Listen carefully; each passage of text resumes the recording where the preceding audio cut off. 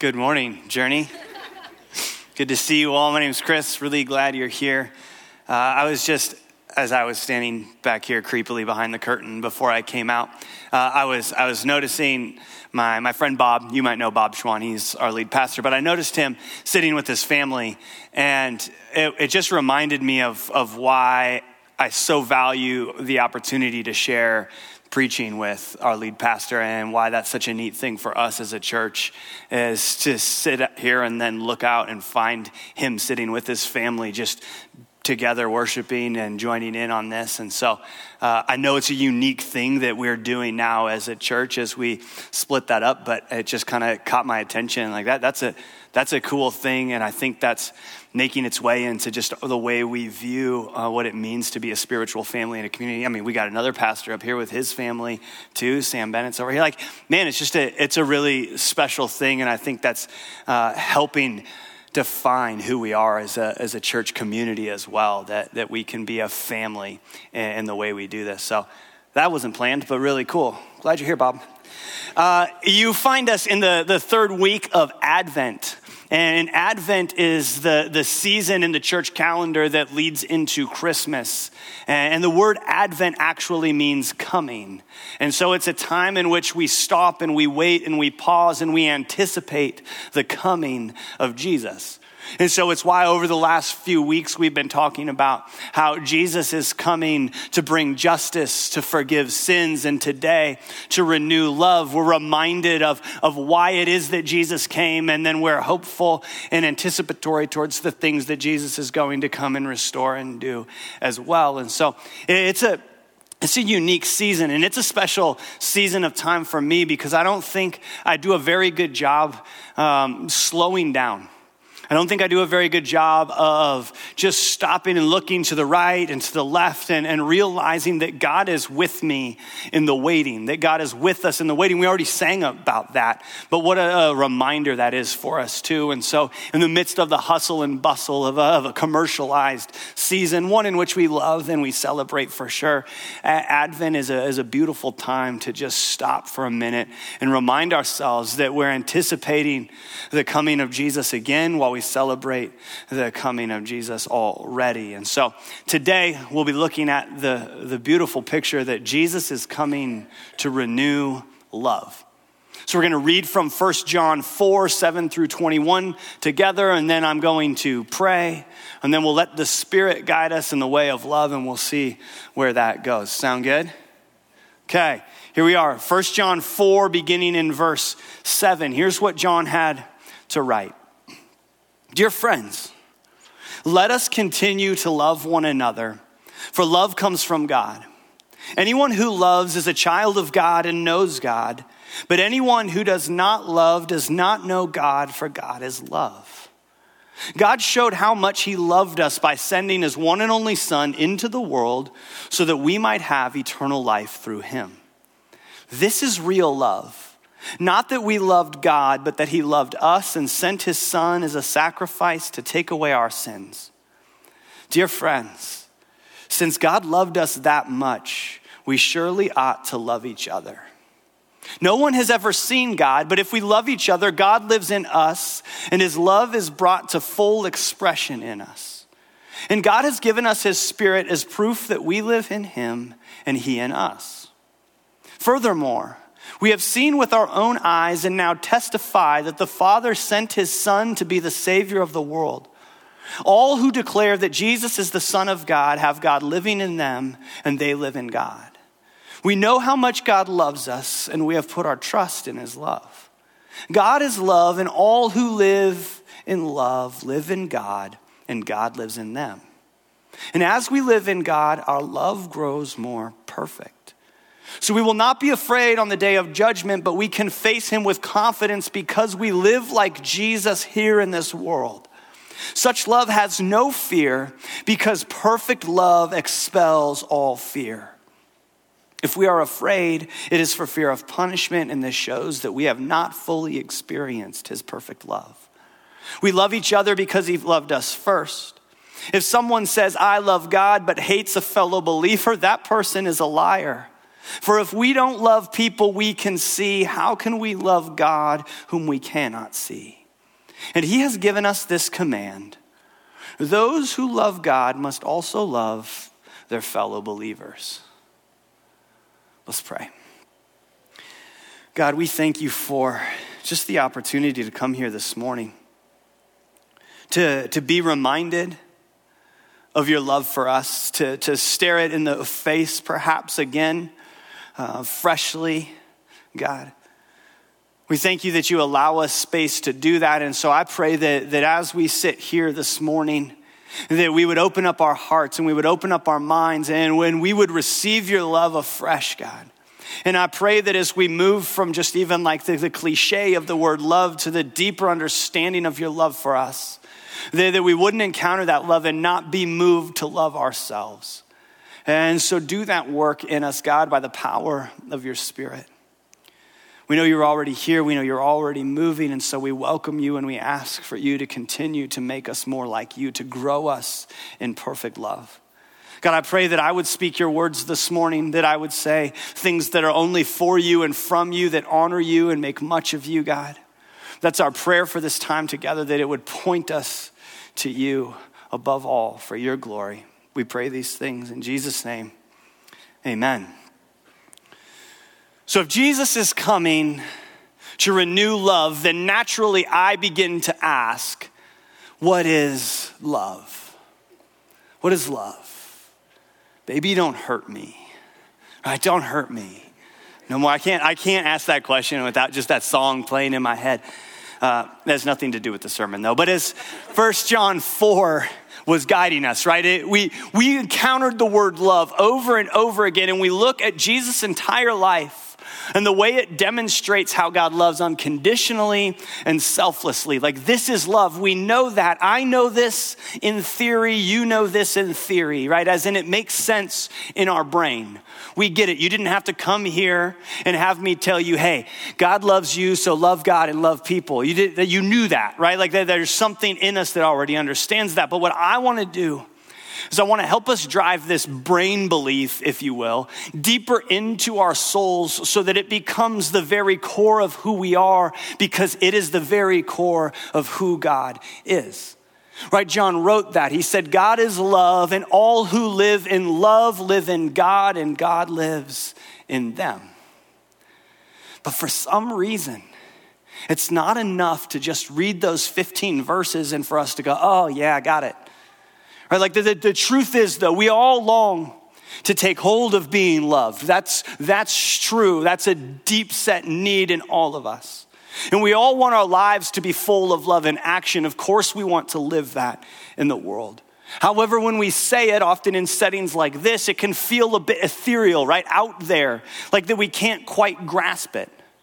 And so we come back again asking, well, what does it really mean to love? What does it mean to be loved by God? And what does it mean to love others with that same love? Right? If the words were so simple to understand, then we'd all be a lot better at doing it, right? So how this morning are we going to paint a picture then that allows us to access love in a fresh, meaningful way without it being cliche?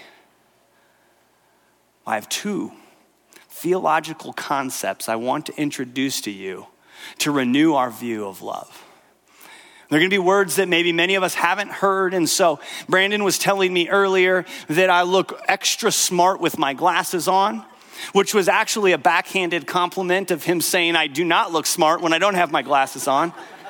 But I will receive it for this morning as I introduce to us two unique and perhaps new theological concepts to give us a more robust or rooted view of what this love is that we're talking about. And so I believe we're prone to losing the fullness and depth of love to a cliche culture, right? But also an English language that lacks the proper substance for a concept such as the love of God. Right? Like we use the word love for everything from hobbies to food to celebrities to technology to each other. Right? And as a result of using love like that, the power of love has essentially been stripped down to be a description for things that we think are pretty neat. Right? Like, oh, that's neat. I love it. And then that's just how we use the word. And so, of course, if we use the word in all of those instances, when we try to bring it back to what we just read in 1 John 4, it's lost some of its power. It's lost some of its meaning. And so the first theological concept that I want to introduce to us today is called kenosis.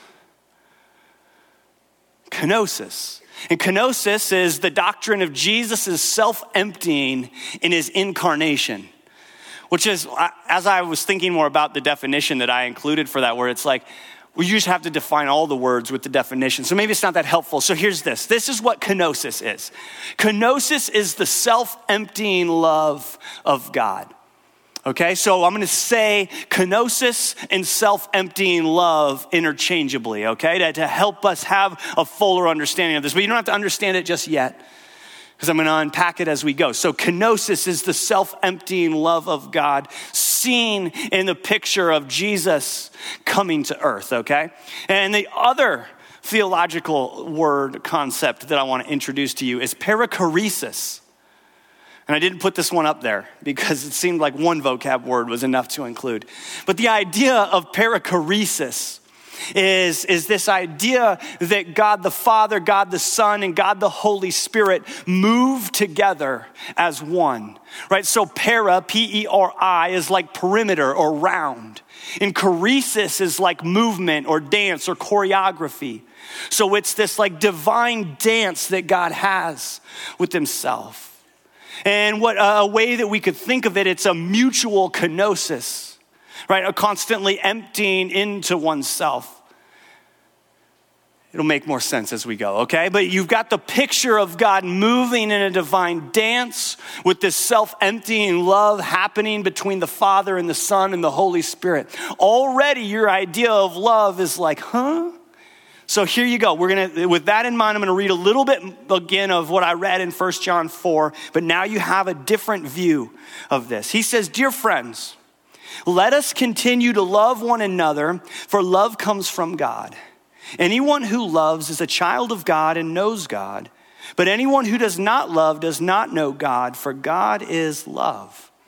God showed how much he loved us by sending his one and only Son into the world, that is emptying himself. That is the picture of kenosis, so that we might have eternal life through him. This is real love. Not that we loved God, but that he loved us and sent his Son as a sacrifice to take away our sins.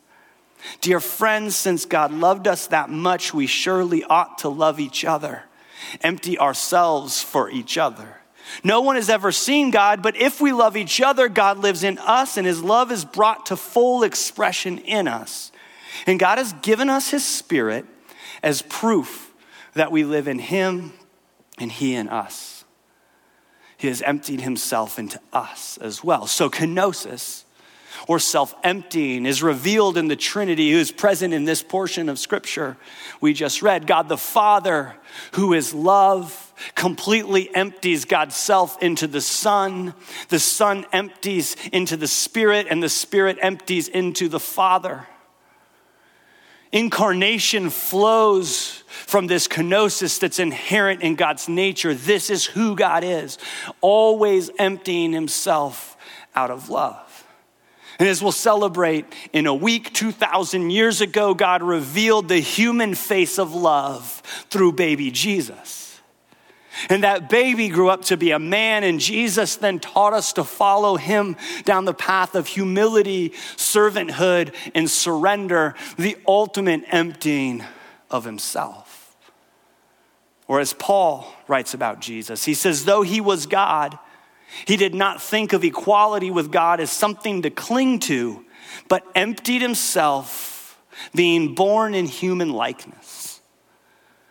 So as the Trinity reveals, right, that is the triune God, the Father, Son, and Holy Spirit, life and love are poured into us so that we may pour into others. This is an ongoing cycle. It is in giving that we receive. This is precisely what Jesus modeled for us in his life, death, and resurrection. But if this isn't quite there for you yet, and you're like, I did not come for a seminary lecture, well, let me say it like this. Another way of describing kenosis is letting go. Cynthia Bourget calls it the Jesus trajectory. And the Jesus trajectory, she says, is a path Jesus himself walked to the very end. In the Garden of Gethsemane, right, with his betrayers and accusers massing at the gates, he struggled and anguished, but remained true to his course. To not hoard, he did not cling, to not even life itself. Right, let it go, let it be, not my will be done, but yours be done, Father. The last words he utters is, into your hands I commend my spirit. Right, again, he empties himself. Then Jesus came, right, and then Jesus went. And this was what he did all along, giving himself fully into life and death, losing himself, squandering himself. And it was not a love that was stored up, but a love utterly poured out that opened the gates to the kingdom of heaven. It's the picture.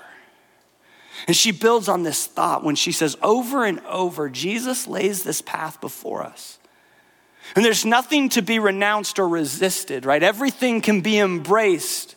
The catch is that we would cling to nothing, that we would let it go, that you go through life like a knife goes through a done cake, clinging to nothing, picking up nothing, sticking to nothing.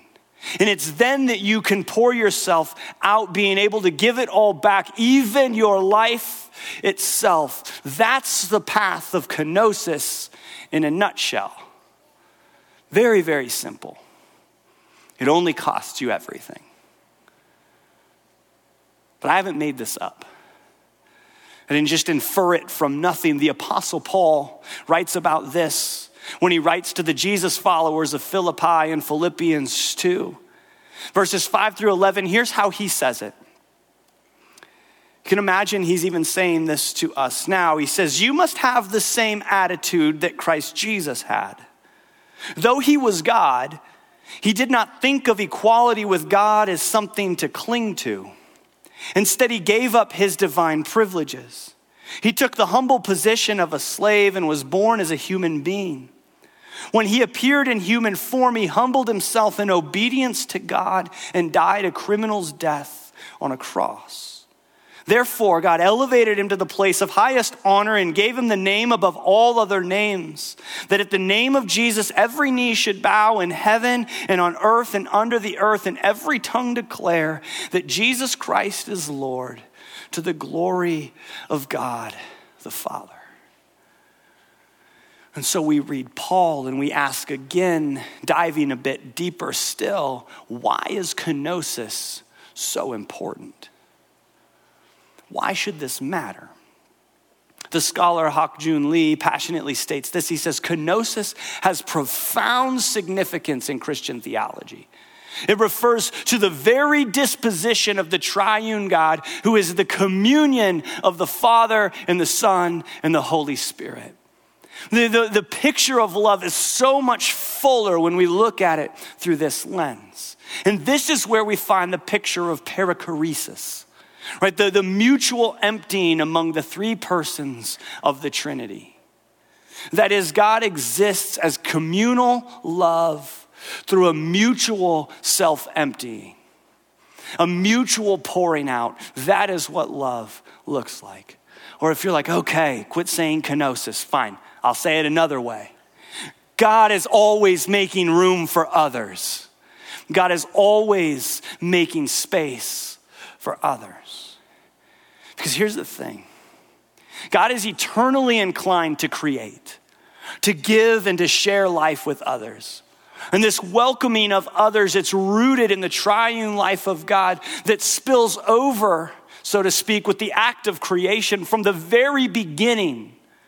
Creation was the result of the kenosis of the triune God. He poured it out. Everything that was created is an extension of what God poured out of love, out of self-emptying love. God graciously allowed all kinds of creatures, and humans in particular, to exist alongside God and to grow and thrive in God's love. Just when John wrote, right, that you would grow perfect in love. What a beautiful idea that you would grow and thrive in love alongside of God. That's the invitation. And so kenosis isn't an isolated incident in Jesus' incarnation, but a key to the mystery of God as communion and all of God's economy. One in which he's always emptying and always giving, because that is love. That is what God is always doing, always emptying and always giving, because God is love and that is love. But as with all things in following the Jesus trajectory, at some point we must be compelled by the love of God to live the love of God. Or as we often say it around here, we must be led to radical love in action like Jesus. It has to come out of us at some point as well. And Hak Jun Lee has this to say about that. He says the idea of kenosis has a surprising social relevance at a time when numerous marriages and families are breaking down. Communities are disintegrated and relationships are turning into utilitarian contracts. People are hungry for long-term, genuine relationships of trust and affection. We long for a community of good company. And this thirst for belonging and genuine friendship cannot be quenched, as we often know, by money or instant sex or power alone. Can only be satisfied by genuine love. And genuine love, this love that we're talking about, has this self-emptying quality, right? The quality to go out of oneself in goodwill towards others. To release from yourself what you have for the sake of someone else. And only love with such a quality as that can nurture trust and friendship. Trust and friendship needs that kind of love. And I think today we as people are beginning to realize that privacy and tolerance and individualism and self-assertion alone can't build a community. Those things will not sustain us. Individual bricks alone cannot build a house. We need mortar that holds those bricks together. And so to build a community, we need to move beyond individualism and invite others into our hearts through self-emptying love. That is what holds us together as a community. That's the thickness that makes us one, that unifies us. And so the message of self-emptying love reminds us that the church, and that could mean this one too, is a spiritual family whose mindset and logic is different from the world's. Which is just a really good reminder for us to remember that what this thing is supposed to look different than the logic of the world. The church operates by the logic of radical love, not power. The church is the place where the rich share with the poor and the powerful empower the powerless. The church is the place that is accommodating and liberating, the space where life and love grow. Right? Just as human life grows in the space of a mother's womb, all life is to live and thrive in the womb of the church. And so therefore, the church should welcome and offer space for all. Because by nature, the church of kenosis, rejects all forms of domination. We are always making space for others. And the keepers of our brothers and our sisters in this world, what we do is we can't be afraid to be a voice for those who have no voice, especially those who are exploited and often left behind, the poor and the displaced, the oppressed and the marginalized. Or to maybe even put it more bluntly, to have the same attitude that Jesus Christ had looks foolish to the world. It just does.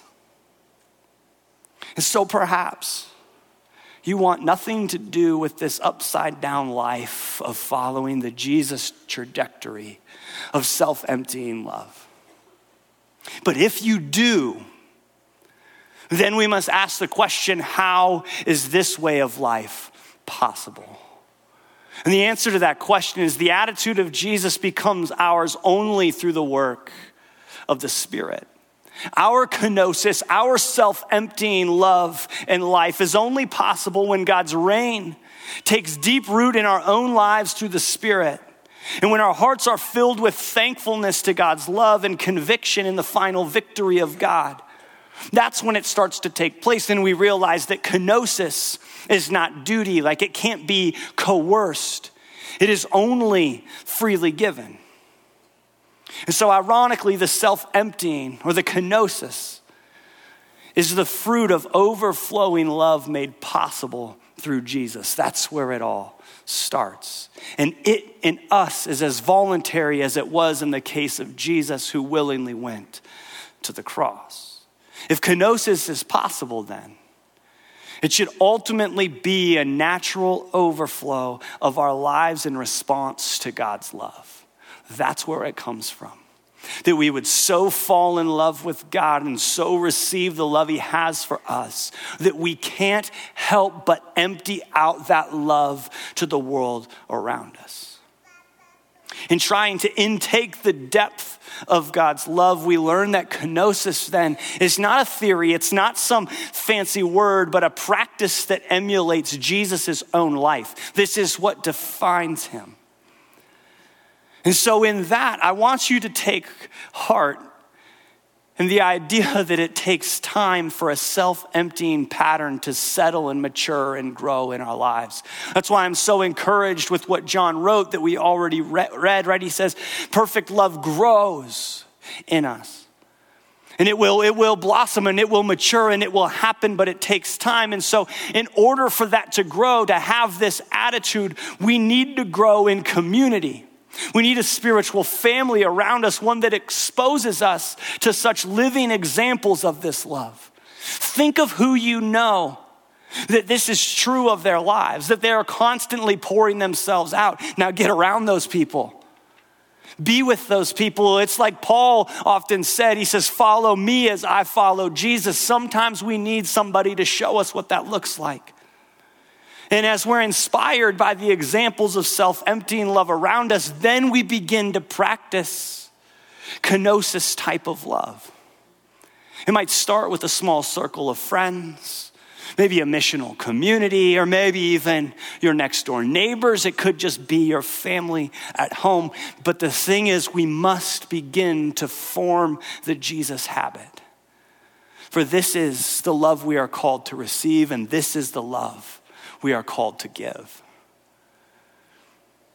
And so as we prepare, as our time comes to an end, to give Jesus the last word and reflect on the self-emptying love presence and the dance of the Trinity, I want to leave you one last time with these words from John. He said, "Dear friends, let us continue to love one another, for love comes from God. Anyone who loves is a child of God and knows God. But anyone who does not love does not know God, for God is love. God showed how much he loved us by sending his one and only Son into the world so that we might have eternal life through him. This is real love. Not that we loved God, but that he loved us and sent his Son as a sacrifice to take away our sins. Dear friends, since God loved us that much, we surely ought to love each other. No one has ever seen God, but if we love each other, God lives in us and his love is brought to full expression in us. And God has given us his Spirit as proof that we live in him and he in us." Let's take a moment and you can set your stuff aside and we'll just be still before the God of love. Perhaps today you need to focus on receiving that love. Perhaps today you need to focus on giving it.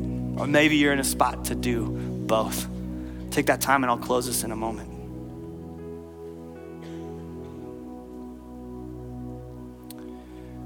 As we sit here and reflect on the love of God for us and move towards receiving it, and out of that overflow, move towards giving it, I want to pray the words of Ephesians 3. over all of us. I pray that from his glorious, unlimited resources, he will empower you with inner strength through his Spirit. Then Christ will make his home in your hearts as you trust in him. Your roots will grow down into God's love and keep you strong. And may you have the power to understand, as all God's people should, how wide, how long, how high, and how deep his love is. May you experience the love of Christ, though it is too great to understand fully. Then you will be made complete with all the fullness of life and power that comes from God. Now all glory to God, who is able through his mighty power at work within us to accomplish infinitely more than we might ask or think. Glory to him in the church and in Christ Jesus through all generations, forever and ever. Amen. Thanks for listening. We hope this time has allowed you to dig out more of who God has made you to be. If you made some kind of spiritual decision today and are interested in what's next, we'd love to connect with you. For more information or to get in touch, please visit journeyweb.net. If you're interested in supporting our ministry, you can give online at journeyweb.net/give. Thanks.